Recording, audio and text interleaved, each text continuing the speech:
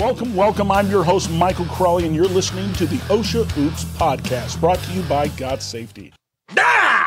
Here we go. Don't get shocked when you have something that comes out and surprises you. The questions we ask today are simply this. Does your load hang low? Does it wobble to and fro? That is the point to the conversation today. I'm trying to scare Rick here because the idea of it is when you are slinging your load around and you're trying to raise it and you're trying to get it around, if the sling slips, it's going to surprise you, just like I tried to do to Rick. But he is a stone cold Jackson. Nothing scares Rick nowadays. Rick, tell us what the citation is and how this company had this unfortunate event. All right, so we're talking about a serious accident related here. Title 8, 1614, Yes, overhead sir. loads. Yep. When employees are engaged in hooking, unhooking, or guiding a load, or the initial connection of the load to a component or a structure that are within a fall zone, and the following criteria shall be met. Material shall be hoisted, shall be rigged to prevent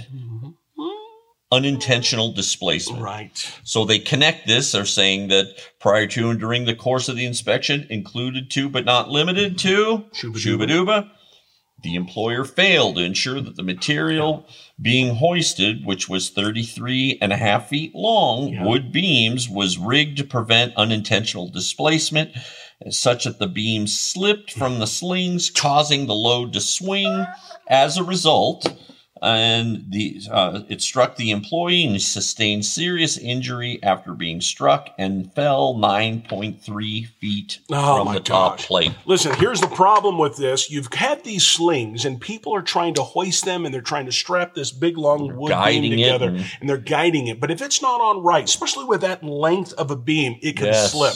So they got cited. And Rick, what was the financial burden that has been placed upon this company now? Because one employee just didn't sling this big beam really well. Nope, this was a $20,250 fine. $20,000 and change. Plus, you've got an employee that didn't go home to his family in one piece. He is injured in that area, and that really is the tough spot. When you are trying to pull material high in the air, and you've got guys up on the landing where you're trying to get it to, and they're trying to grab it. If this thing isn't slung right, or you don't have a competent person that really knows what they're doing in this area, you could have a catastrophic problem. Thank goodness right now that the employee didn't die. I am sure they're going to make a full recovery on this one. But this one is a tough one because 9 feet can kill you and it can paralyze you. I'm telling you, it can happen. But you've got to get your material slung and so that your load doesn't swing where it doesn't need to swing.